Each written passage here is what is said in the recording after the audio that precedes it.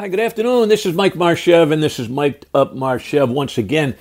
This week, something happened to me. I wanted to share it with you. It reminded me of a podcast I recorded back on August 31st, and the year was 2020, August 31st, 2020, when I shared with you my Notre Dame story. It was called the Notre Dame story.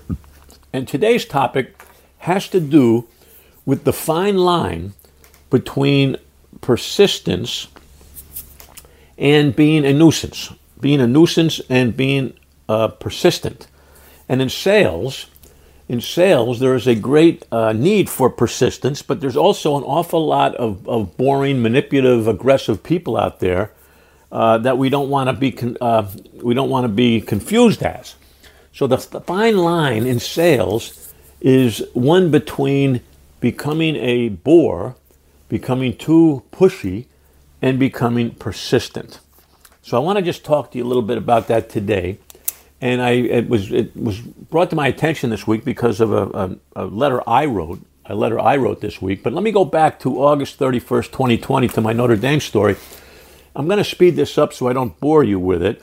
But the point is that back in 1967, I applied to the University of Notre Dame. I was a senior in high school in 1967, and I didn't have the right SATs. I didn't have the right class rank to be considered as a Notre Dame candidate, but I applied anyway. And when I received my first rejection notice from Notre Dame, it didn't come as a surprise to me because I wasn't a real qualified candidate. Well, my mom at the time said, listen, go back a second time and let them know that you're really interested in going to school there. Most people stop after their first rejection. And that holds true with the sales percentage I've been sharing with you all along. 50% of salespeople quit after the first contact, 25% quit after the second contact, and 80% of sales happen after the fifth or higher contact. So I went back and I reapplied to the University of Notre Dame with a little note saying I was rejected the first time and would you please reconsider. And I received a second rejection letter that said, thank you so much for coming back. We appreciate the effort, but still because of the situation, we cannot let you in. We can't accept you. But I'll tell you what we will do. We will put you on the waiting list. And I thought that was really a home run. Now I'm on the waiting list. Who would ever think that would happen? And my mother said, no, we don't want to be on the waiting list. Let's write him another letter. So I sat down and I said, waiting list, thank you very much, but we really would like to be accepted in the class in 1971. And could you please reconsider? I really want to attend your university, and here's why, bing, bing, bing. Well, lo and behold, long story short, I received an acceptance letter from the University of Notre Dame that welcome to the class of 71.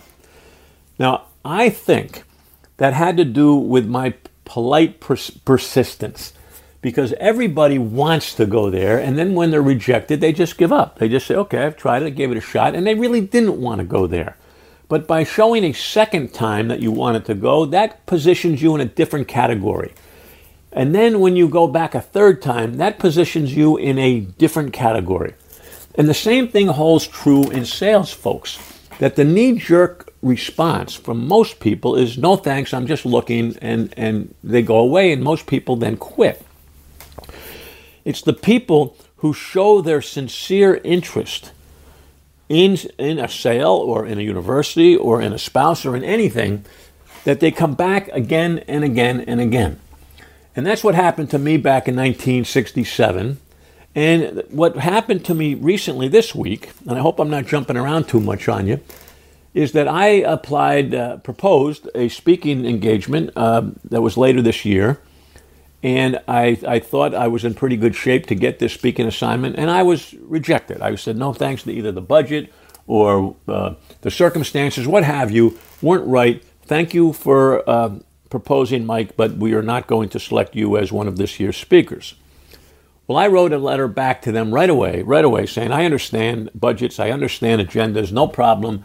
If I can help you in the future, let me know. And that was the end of that. And then I sat back and said, wait a second. 50% of salespeople quit after the first rejection. I was just rejected the first time. Now, am I going to go away and support that percentage, or am I going to raise my hand a second time, like I did at the University of Notre Dame years ago, and come back? And that's exactly what I did. I sat down and crafted not a pushy, not an arrogant, not a manipulative letter, just saying, because of situations, I understand. However, I think that I can contribute to your program for these reasons, A, B, C, D. I would appreciate another look, another consideration, or whatever. I forget exactly what my words were. So I wrote back. Now, as I'm sitting here today, folks, I don't know what the answer is. I have no idea if that second letter was going to work or not work.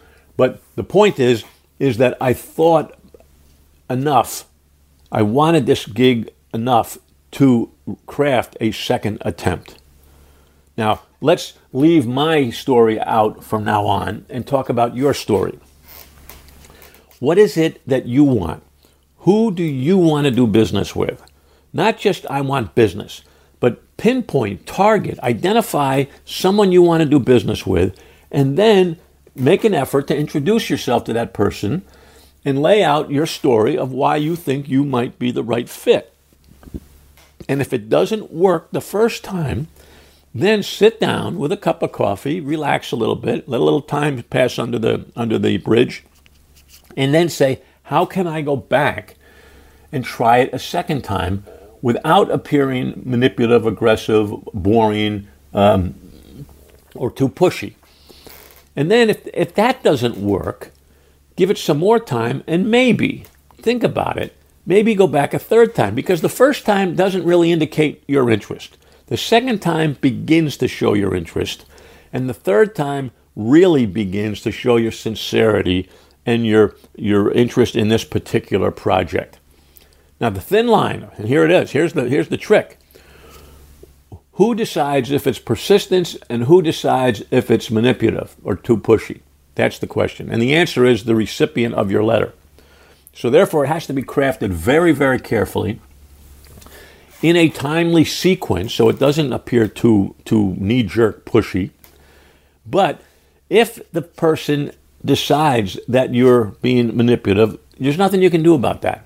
Because in fact, you just followed professional procedure. And they can think whatever they want to think. But you know that for your family's eating habits and your purpose, you know you did it the right way. And I fear that many of you out there are accepting rejection prematurely. I fear that you're taking that no as a no forever, figuring that if I go back, they will think less of me. And I think that if you go back in a professional manner, they will think more of you as being a true professional. As long as you're good at what you do, as long as you have good solid reasoning behind your proposal, then I don't see why you hesitate in not going back 2, 3, or 4 times. Now, you can go back 5, 6, 7, 8 times, but just not in the same week.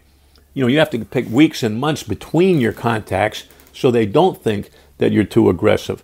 But very few people go back months later and say, hey, have you given it some more thought? Very, very few people.